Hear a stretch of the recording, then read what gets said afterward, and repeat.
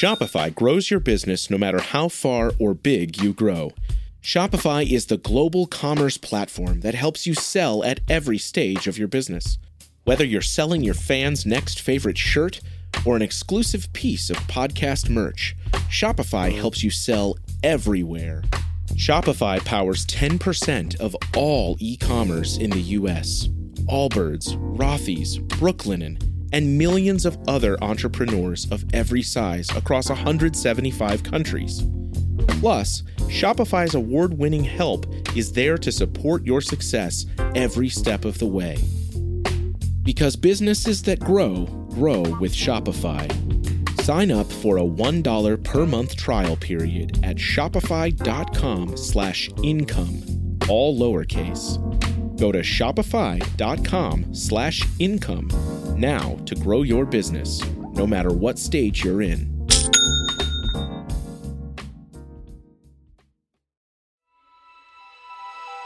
Coming up on 5 Minute News. Over 60 people feared dead as Russia bombs Ukrainian school. Filipinos to elect son of dictator as next leader. And climate change brings world's worst heat wave. It's Monday, May 9. I'm Anthony Davis. A Russian bomb flattened a school being used as a shelter, killing more than 60 people on Sunday, Ukrainian officials said, while Moscow's forces pressed their attack on defenders inside Mariupol's steel plant in an apparent race to capture the city ahead of Russia's Victory Day holiday. UN Secretary-General Antonio Guterres said he was appalled by the reported school bombing on Saturday and called it another reminder that it is civilians that pay the highest price in war. Authorities said about 90 people were sheltering in the basement. Emergency crews found 2 bodies and rescued 30 people, but most likely all 60 people who remain under the rubble are now dead, the governor of Luhansk province said.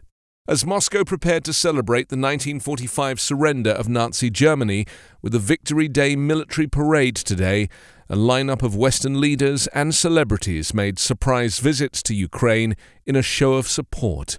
The newly appointed acting U.S. ambassador to Ukraine, Christina Kvien, posted a picture of herself at the American embassy and described plans for the eventual U.S. return to the Ukrainian capital after Moscow's forces abandoned their effort to storm Kiev weeks ago and began focusing on the capture of the Donbass. Ukrainian President Volodymyr Zelensky and others warned in recent days that Russian attacks would only worsen in the lead up to Victory Day, and some cities declared curfews or cautioned people against gathering in public. Russian President Vladimir Putin may want to proclaim some kind of triumph in Ukraine when he addresses the troops on Red Square later today.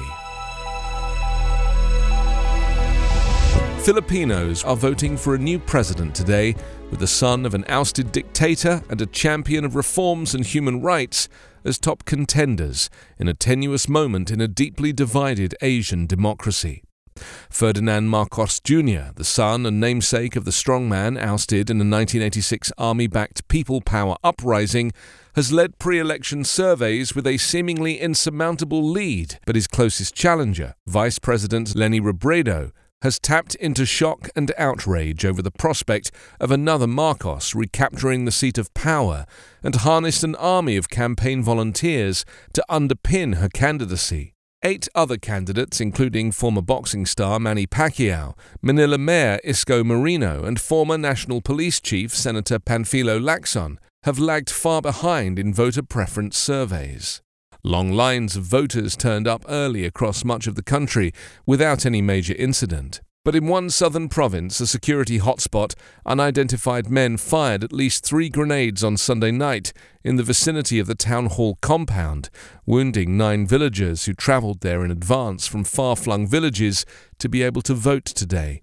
The winner will take office on June 30 for a single 6-year term as leader of a Southeast Asian nation hit hard by 2 years of COVID-19 outbreaks and lockdowns. Still, more challenging problems, including a sagging economy, deeper poverty and unemployment, and decades-long Muslim and communist insurgencies. There will likely also be questions over how to deal with calls demanding the prosecution of outgoing populist leader Rodrigo Duterte, whose anti-drug crackdown has left thousands of mostly petty suspects dead and sparked an investigation by the International Criminal Court. For the last 2 months, heat waves across South Asia have been impacting roughly 99 million people, especially the regions most vulnerable, triggering anxieties about the future. Experts say that the South Asian temperatures are exceeding wet bulb temperatures in which the body stops sweating and starts heating up exponentially. This year, India touched its hottest March in 122 years, while the same month for Pakistan was the hottest in 60 years.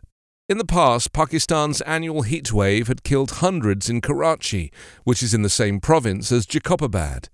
Colonel Ahmed Sumro, a resident of Jacobabad and the district head of the non-profit Public Primary Healthcare Institute, said that every summer many people, especially the poor, fall sick and die from the heat.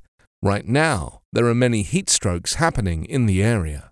In India, where temperatures reached 47 degrees Celsius or 116 degrees Fahrenheit, at least 25 people have died since March due to suspected heat-related illnesses.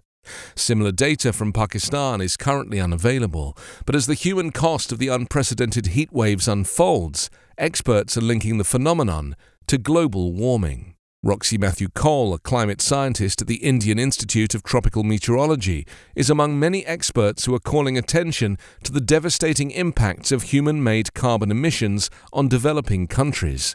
Studies show how global South economies bear the disproportionate brunt of carbon emissions that come mostly from the world's richest countries. And in these countries, the vulnerable populations face the worst. At least 17,000 Indians have died because of extreme heat over the last 50 years. But news reports say that many other heatwave deaths are neglected and therefore not recorded. You can subscribe to 5-Minute News on YouTube with your preferred podcast app. Ask your smart speaker or enable 5-Minute News as your Amazon Alexa flash briefing skill.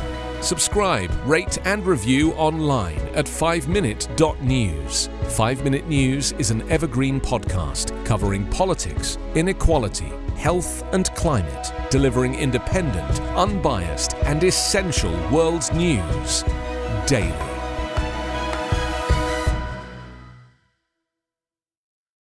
On the morning of August 1st, 1966, shots ring out from the observation deck of the clock tower on the University of Texas campus.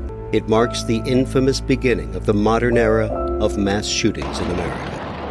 You're listening to Stop the Killing podcast. Join us as we take you behind the crime scene tape to explain global mass shootings and mass attacks. I'm Sarah Ferris, but more importantly, this is Catherine Schweit, the former head of the FBI's active shooter program. I spent 5 years as the FBI's top executive looking for answers to the mass shooting crisis. I've been at the shooting scenes, I've traced heroic acts of bravery, and I've sat silently and listened to the heart-wrenching stories from survivors. Amongst this horror, there is hope. We all hold the key to stop the killing. You just need to know how to unlock the door. Download Stop the Killing and be part of the solution. Search Stop the Killing on Apple, Spotify, and all the usual suspects.